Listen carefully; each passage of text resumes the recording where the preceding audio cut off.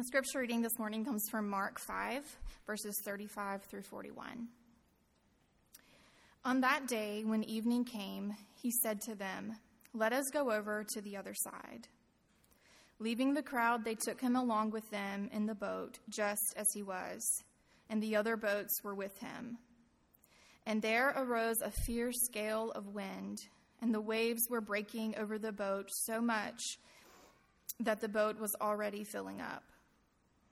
Jesus himself was in the stern, asleep on the cushion, and they woke him and said to him, "Teacher, do you not care that we are perishing?" And he got up and rebuked the wind and said to the sea, "Hush, be still." And the wind died down, and it became perfectly calm. And he said to them, "Why are you afraid? Do you still have no faith?" They became very much afraid and said to one another, "Who then is this, that even the wind and the sea obey him?" This is the word of the Lord. It is absolutely true and given to us in love. Well, good morning. The theme for the next 2 weeks is rest for the new year.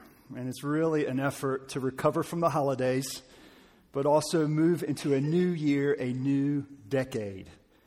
We will be in 2 stories that sit next to each other, the first at the end of Mark 4, and then next week, the beginning of Mark 5. And just so you know, in a couple of minutes, the lights are going to dim just slightly. I have a couple of pictures to show you this morning, which is always kind of fun. So we'll get to that shortly. But knowing this series was coming my way, I tried to pay attention to my own soul and life over the holidays and jotted down just a few things I thought I'd share. One, when I'm sitting down, my foot keeps moving, tapping the ground. My knee bounces. And I was sitting in a small round table with family over the holidays, and somebody in my family noticed the table was moving like this. And it was just this jittery kind of foot that I take with me everywhere. And it's hard for me just to sit down and be a person and stare out the window. There's another morning where I was just staring out in the front lawn, and I just had to do something, and I saw a stick in my yard, and this isn't like a stick in my yard, and I just had this compulsion to go out and get it and put it away. Why couldn't I just rest and be a person and stare out the window? And I've realized that I always sort of have a to-do list in my mind. And that comes out with like looking at, I got to get that stick, or I have to do something. Why can't I sit and be a human being? The reality is I'm really a human doing, if I can just say it that way. I've lost the art of boredom. I have compulsions. This is another thing. I have compulsions to check my phone when I really don't need to check my phone. Christmas Eve, looked at my phone. I mean, who's going to text me? I mean, Santa Claus going to text me?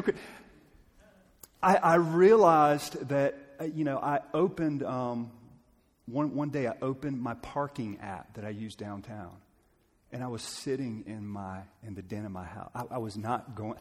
My car was already parked. Why do I have this compulsion? Why can't I sit and just be a person and rest? And the last thing I noticed is there is a difference between being busy and being in a hurry. Being busy is just life. It's unavoidable. But being in a hurry is a condition of the soul to where you can't be present to yourself, to God, and to others. Being hurried, as I'm using this terminology today, is connected to self-preoccupation. Michael mentioned that earlier. And that self-preoccupation causes unrest. It's an issue for me. I mean, if I am the lifter and holder of life, if I am the one for that, of course I'm going to be at a place where there's no rest. Because I'm not made for that. I've learned a lot through John Ortberg in his book, Soul Keeping. He has an excellent explanation of the difference between being busy and being hurried. Look at that quote with me. It feels really important this morning.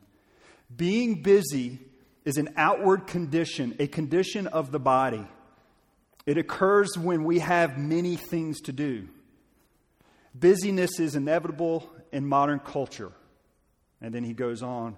Being hurried is an inner condition, a condition of the soul.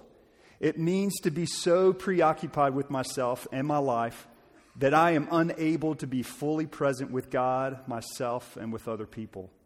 I am unable to occupy this present moment. Busyness migrates to hurry when we let it squeeze God out of our lives. Now, I don't think he's saying squeezing God out of our lives in a way that God is out, he's leaving. I don't think he means that. I do think he means that God is not the focus of our soul. Because if self-preoccupation leads to a soul-deep hurry and unrest, then fixing our eyes on Christ leads to a calm, restful inner life. So Dallas Willard mentored John Ortberg. And it is said that Dallas, when he passed away, he had some notes on this on his refrigerator about the hurried life and the spiritual life. And he wrote this: hurry involves excessive haste or a state of urgency. It is associated with words such as hurl, hurdle, hurly-burly, and hurricane. I don't know what hurly-burly is. Hurry is a state of frantic effort one falls into in response to inadequacy, fear, and guilt. Again, that's self-preoccupation. So my theme this morning, really, it's pretty simple, hopefully deep, but it comes in this question. What if the reality of Christ's presence sinks into my everyday soul? What if the reality of Christ's presence sinks deep into my everyday soul? Now, when I say reality and sinking in, just to give a couple examples of that, sometimes I'll hear engaged couples, they'll say, oh, here's my ring, and the reality of being engaged is beginning to sink in. Or a couple that is newly married, after a few months, the reality begins to sink in. Same with when you bring a baby home. There's a new realm of life and living. Our twin girls turned 16 this past week. And I remember when we brought them back from the hospital, it was actually 2 different times they were in the NICU, but I just remember this one moment where we set them on the carpet and there were 2 car seats and 2 little tiny babies just looking at us. Something was sinking in that was very different. There was a new life there right before, something new and wonderful. And my curiosity goes to this question, like, do we ever have that with God? Do we have this moment where this truth or this reality just of God just kind of, whoa, He's here right now. And I believe if we can practice that, if we can learn to practice the reality of Christ with us and let His Word and His presence just kind of sink in, that brings true rest for our soul. That's where I'm headed. And we are invited to practice and align our life in such a way that we can be a settled, peace-filled, calm people of God. Man, I don't know about you, but I think the world needs that. Jesus' greatest reality was His Father. We all know that. His Father was everything to Him. Jesus aligned His life accordingly. He removed Himself. He withdrew from the hustle of life and ministry, and He retreated. We know that. We learn that in Mark chapter 6. But there's another way that Jesus planned rest for His soul. And if I'm honest, I've never noticed this before. I've never seen this. Jesus used the boat as a place of rest. And Mark is super helpful and provides details about boats coming and going. And the second slide I have here is from Mark 6. And I just had to have you look at this. I mean, we haven't even gotten to our text yet. We'll get there, and it's all good. But look at this. Look at that second part there. Then, because so many people were coming and going, that they did not even have a chance to eat. And Jesus said to them, come with me by yourselves to a quiet place and get some rest. So they went away by themselves in a boat to a solitary place. I'd never noticed that before. And just imagine them. I mean, they're in the boat and they're going away. They're drifting out. But many who saw them leaving recognized them and ran on foot from all the towns and got there ahead of them. So they're on the shoreline running around and say, oh, there they are. It looks like they're going over there. And they would run groups of people. And this isn't like 10 or 20 people. We know later in Mark 6, becomes 5,000 units, family units of people. So they are trucking around. N.T. Wright looks at Mark 6 and he translates it this way. Mark 6:53, a little bit down. He said they made landfall at Gennesaret and tied the boat up. People recognized Jesus as soon as they got out of the boat, and they scurried about the whole region to bring sick people to Jesus. Can you imagine that flurry? They scurried about the land. I can't blame them. I cannot blame them. But it gives you a picture of what was happening around Jesus. Mark does a beautiful job explaining this and piecing this together. The boat was a place of rest. Professional life, student life, family life, it's just flat out busy. We need not feel guilty for that. But I'm here today to say there's a difference between being busy and being hurried. And that we need a similar space for soul deep rest. So how do we do that? How do we not fall into this hurried life? How do we really move into the rest that Christ provides? Well, let's go get the boat. It's tied up right over there. Let's go. Come on. And that's what Jesus did. So let's look at Mark 4:35 and 36.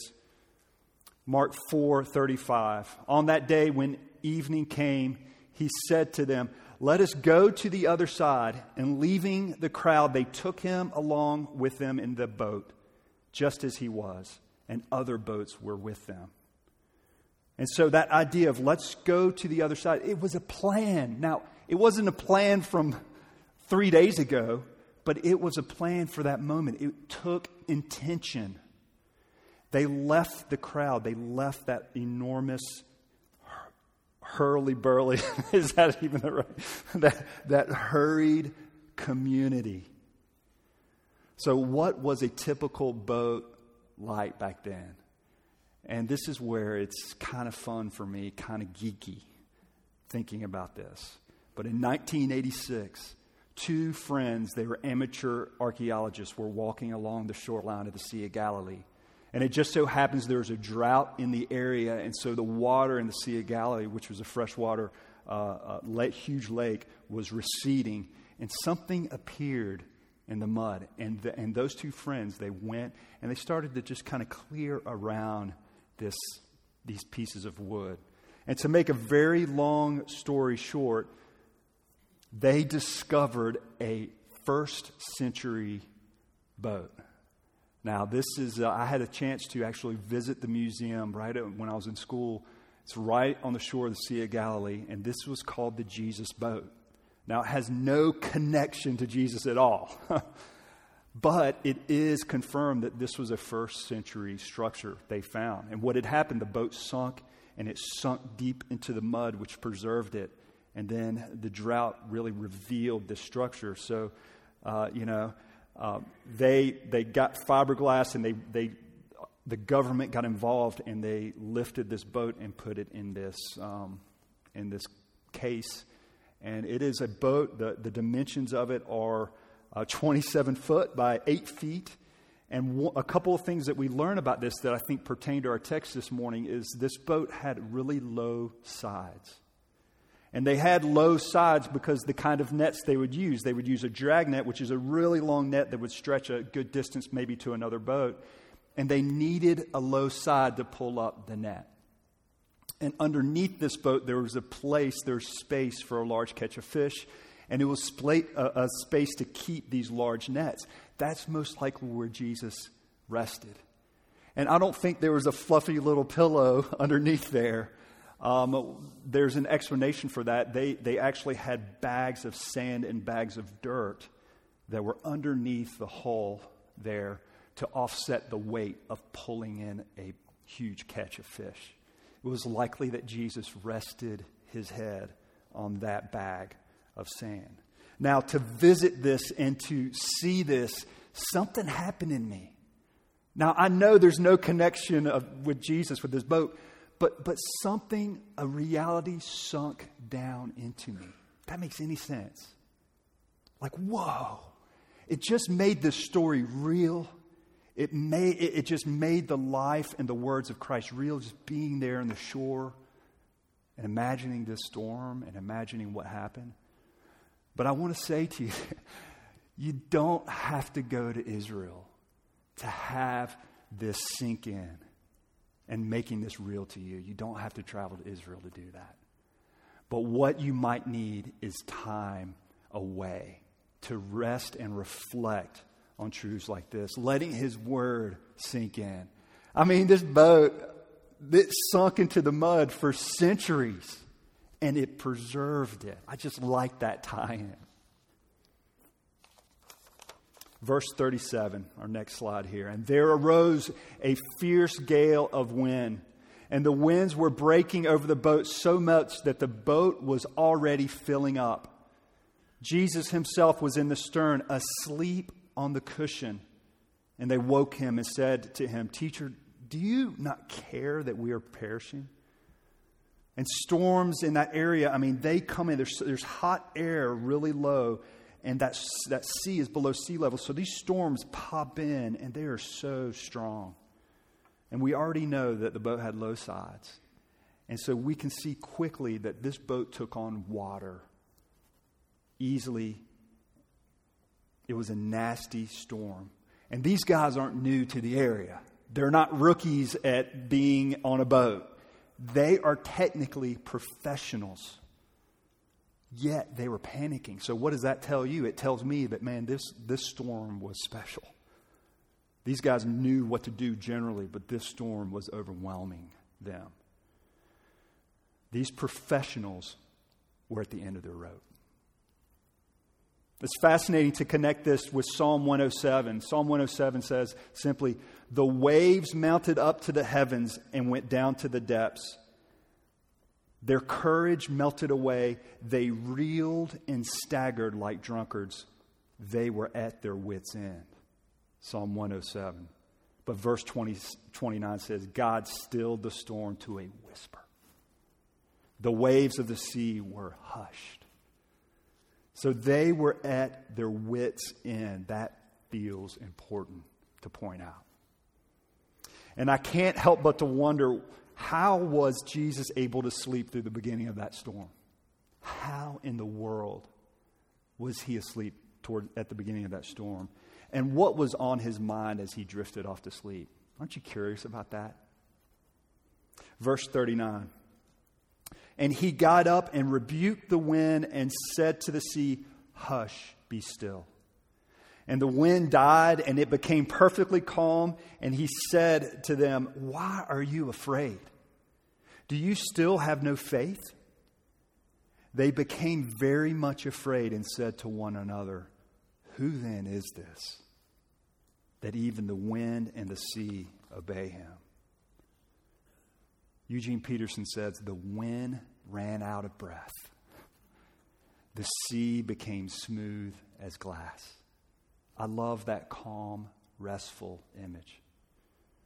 The idea was that Jesus muzzled, he put his hand over the mouth of the waves and the storm. Literally, that is the word muzzle. Shh. He used that same exact word earlier in Mark to hush a demon-possessed person. Mark does a beautiful, what he's doing is he's connecting these stories, showing you that Jesus has authority over death, sickness, demons, and the natural world. And people were astonished. They were astonished. Now, the stock word for being afraid is just scared. Literally, I mean, they feared with a great fear. But again, the message is interesting because it says they had absolute awe. They were staggered. So hear me. They're not scared and freaking out and jumping off the end of the boat. They are in awe, and they are moving in towards Jesus with incredible astonishment and possible joy. It is fear in a new sense. That's very important to understand. And Psalm 65 and 89, I'm not going to go there, but check them out. Psalm 65 and 89, and there is a connection between God calming the wind and the waves and awe of people being struck with something awesome.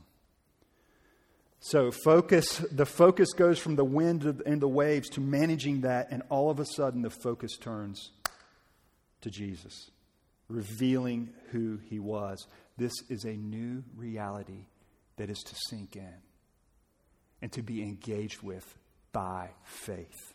That's what it is.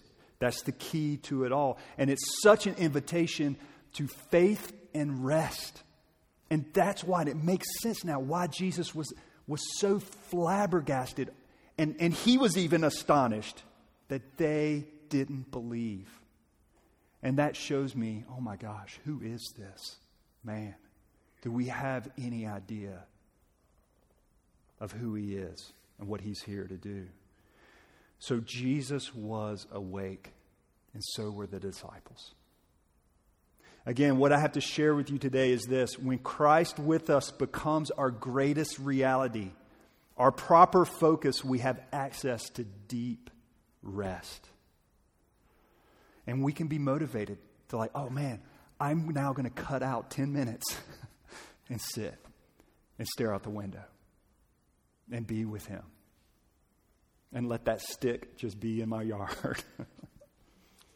So a couple of practical points I just wanted to kind of begin to wrap up here.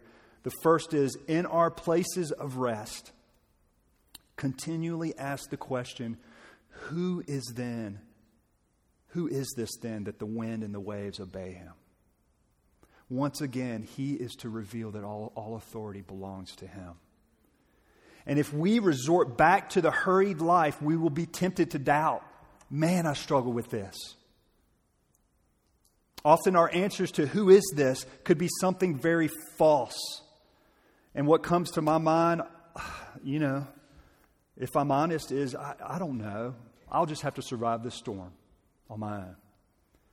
Or maybe later. I'll think about this later and check my parking app. Or wait, isn't this Mary's son? Isn't he from Nazareth? Is he really who he's saying he is? Or he's asleep. I feel like Jesus has been asleep my whole life. He's not relevant or around for me. Or no thank you, I can do it. Or an eye roll. I've heard this before. That last one, the eye roll. I worked with students for 12 years, and I had great years and great students. But every once in a while, especially like this, if I came up and began to share or say things, it's kind of that. But there was one particular time that I remember, and it was on a mission trip, and we're in Johnson City, and there's 220 of us, and we're in this flimsy gym, and the weather wasn't great, and we had come for our evening session. And I was actually speaking on this passage. And I kid you not, true story. As soon as I read that first part, there arose a fierce gale of wind and a mighty storm, a crack of thunder. Boom! Right when I said it. And all those eye rolls, those eyes were like, boom. And that was just one of those moments. It was just really fun. But I think, that has something to say to us in everyday life, is to be wide-eyed to this reality. oh my gosh, Christ is in us. We are the vessel. He is in us, standing over all of our storms, seeing all that is going on. There's a purpose with storms, and that's an example of that. But Christ was measured against a fierce storm, and he had greater status. He is limitless, yes, yet we have limitations, and that's okay.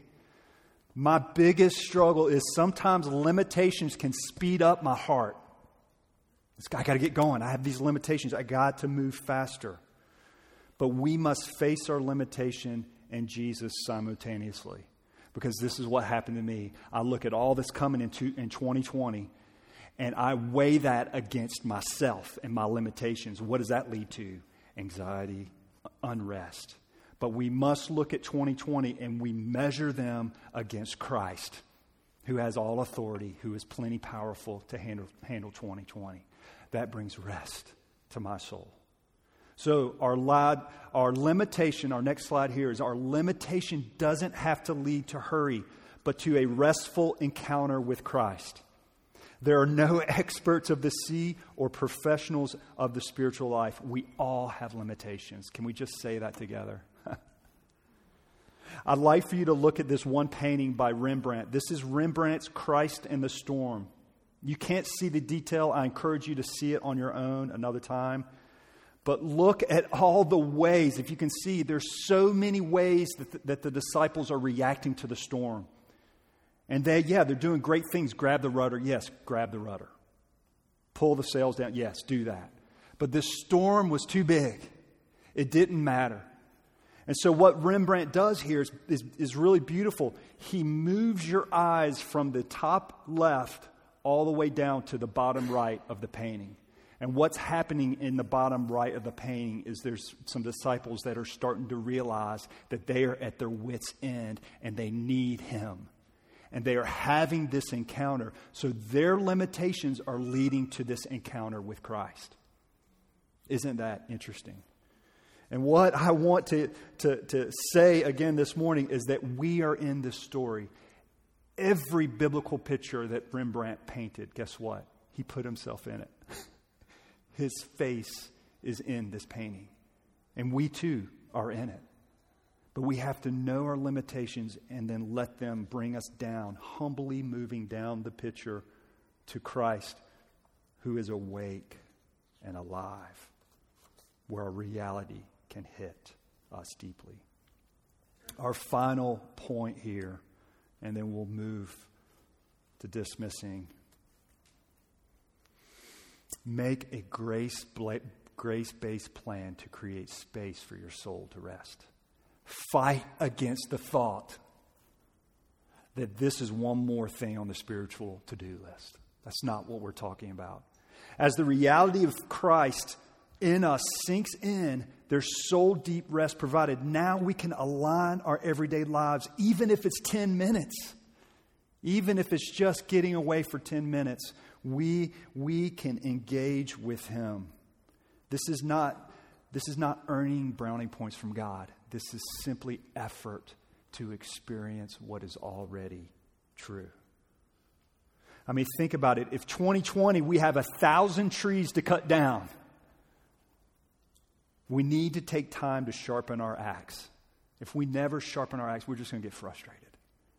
Slipping away, it's important that we sharpen our axe so that we can continue on. One thing that has really helped me with this, and I'm almost done. Walter Brueggemann says, memorizing Scripture is so helpful. Do it. Carry those words with you. But also memorize moments. In other words, walk around the biblical imagery. Keep these with you. And that has been so helpful for me because I can take these moments of Jesus over the storm, speaking out and calming, and I can just take that picture and I can even see it. And thank you, Rembrandt, for providing some of that. But when I have time to slip away or to go park in a parking lot for 10 minutes, I can recall that image Yeah, you can recall a passage that you memorize. I'm not great at memorizing Scripture. But boy, I can have images really stay with me. And I know that because I'm really good at worrying too. I can have the image of worrying about something wake me up in the night. And does God want me to wake up in the middle of the night and worry about something? No. I mean, I can't imagine going to my kids and saying at 4 o'clock in the morning, hey, wake up. You need to think about your grades or your... Hey, wake up. There's no way. Now, when 8 o'clock comes around, that's different. Wake up, it's different, right? But I think even just thinking about the pictures and images that we carry in our mind and the way that we go about life, to let these images help us let Christ sink in with us. Sometimes we have to slow down as we read Scripture, because I take my hurried life into doing my quiet time or reading Scripture. No, let's slow down. Let's let an image truly grab us. I have so much more to say, and I've got another week to say it. I'm so thankful for that. But I'd like to end with just kind of a personal note. I'm so grateful to host this passage and be with you. And for me, yeah, like Daniel shared, I mean, there's a lot of things about this coming year that are like cause unrest for my soul. And again, I want to just say, I mustn't weigh 2020 against what my strength is, but weigh it against the reality of who Christ is in me. So prepping for the story, I just kept Jesus standing between the disciples and the storm. That has stuck with me so much. And so the storm's over here. Jesus is right here about to calm the storm. And I'm right here with the disciples. And I've just carried that with me and just said, that's the setup. And I'm just going to align my life like that. And it's as if Jesus has said to me, John, I have come between you and any unhelpful thought, obstacle, or circumstance of 2020. John, I am the way forward and I care about you. I am in you. You are in me. Together, let's rest. Together, let's move to the other side. Together, let's do great things. Father, thank you for your wonderful, beautiful heart towards us. And I just have a feeling, Lord, that as you drifted off to sleep, that you had these thoughts of the Father, that you are in the Father, and the Father is in you. And maybe that's how you could sleep during the first part of that storm. But I pray, Lord, that you would lead us into these moments of just having 10 minutes to recall who you are to us, the greatness of who you are to us, of letting you hold 2020.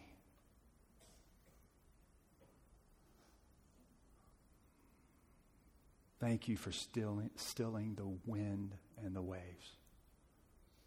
You're incredible. We love you and we pray all these things in Christ's name. Amen.